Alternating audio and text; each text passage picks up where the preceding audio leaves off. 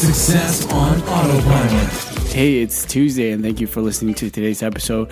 I just want to share a tool that I've been just starting to use inside of Slack. So if you are on Slack and you have your own team that you work with or inside of other teams, there's a add-on, which I guess it's a Slack bot, but it's called Polly or Polly.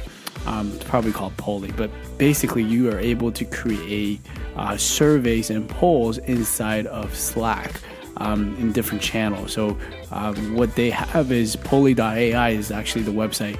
They have different templates that you can actually install right away onto your account, such as like, for example, new employee onboarding, right? They have things like network promoter score for people that are promoting what you're saying, and also helping you manage, different things. Like, for example, you have product health check. That's one of the free templates. You have first 30 days on the job.